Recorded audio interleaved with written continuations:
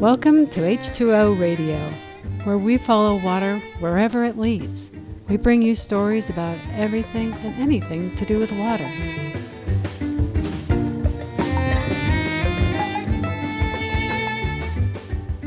On today's show, Cowboy Conservation. And here's your host, Jamie Sudler.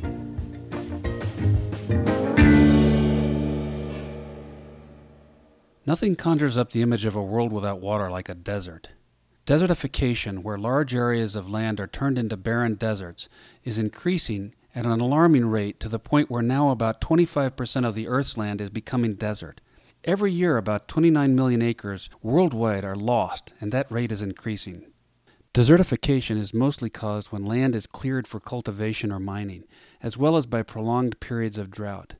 Another well-known culprit is livestock, mostly cattle, sheep, and goats, overgrazing land and leaving soils bare.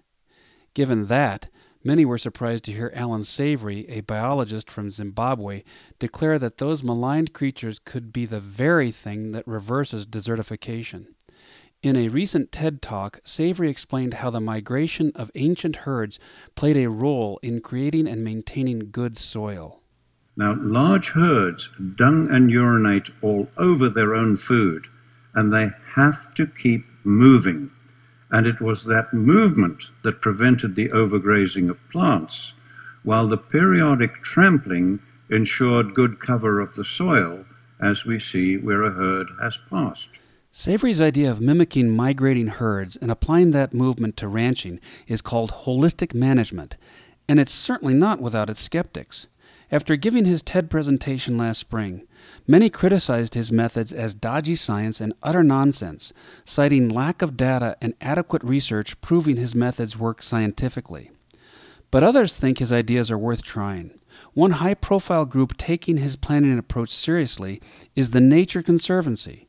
The Conservancy and partners are testing holistic planning by working with sheep herders in Argentina.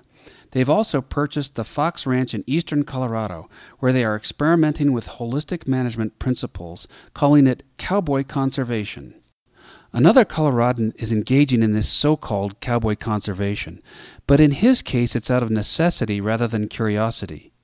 Mark Gloth and his sister are cattle ranchers in the Rocky Mountains not far from Colorado Springs.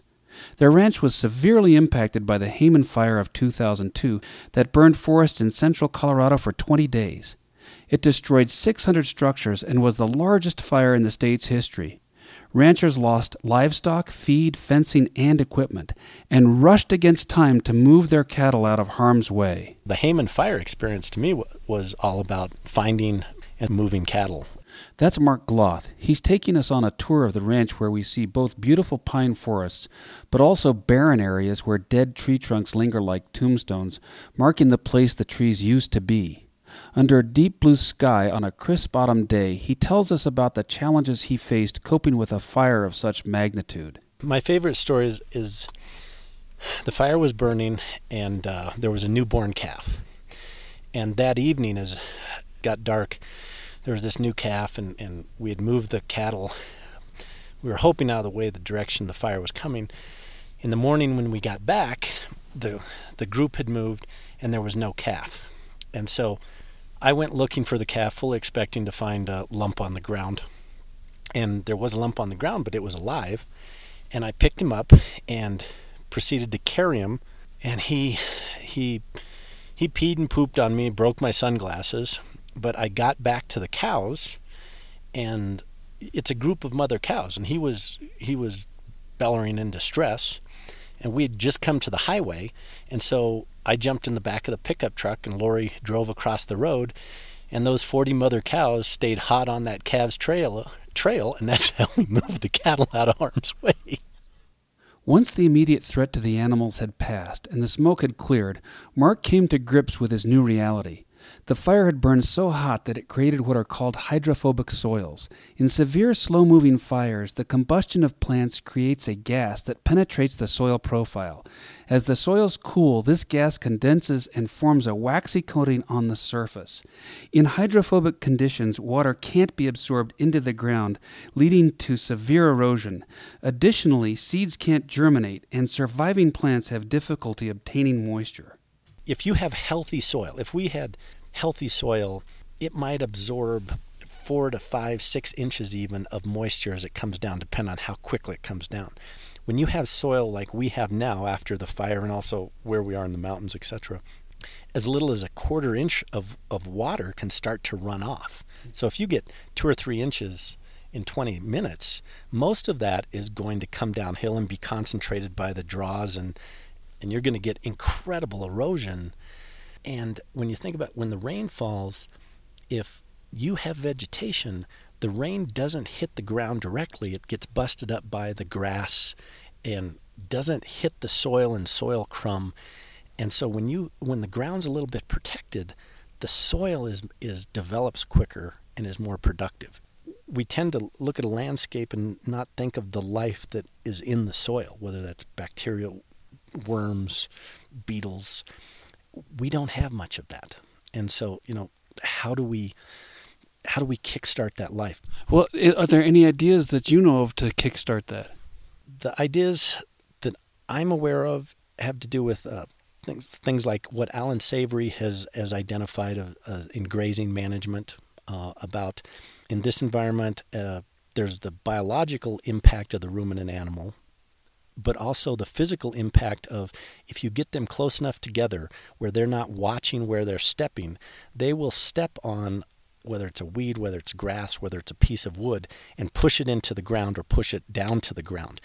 If it's down on the ground, then there's a little bit more moisture and there's a chance that there's going to be some breakdown biologically.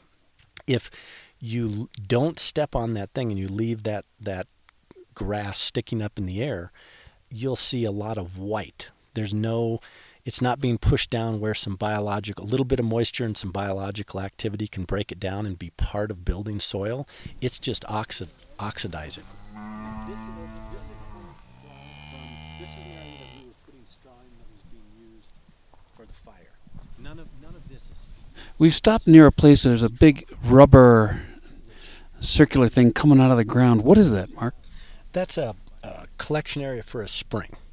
And basically we found that spring by there was a very large pine tree that got blown down in the wind. And when the roots came over, the hole that it made, when you looked down in there, there was some water.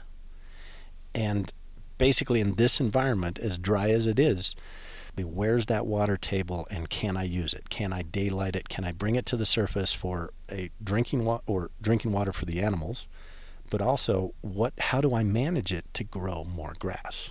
How important is it to you and the ranch to find these types of springs?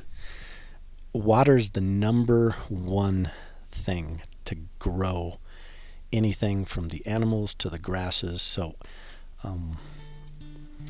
water's life.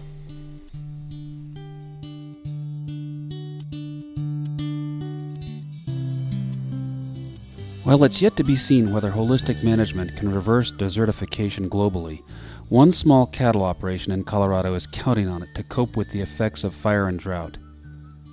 To see pictures of both the devastation and the renewal of Mark Loth's Pinehurst Ranch, visit our website at h2oradio.org. There you can also find links to learn more about holistic management and the Nature Conservancy's Fox Ranch project.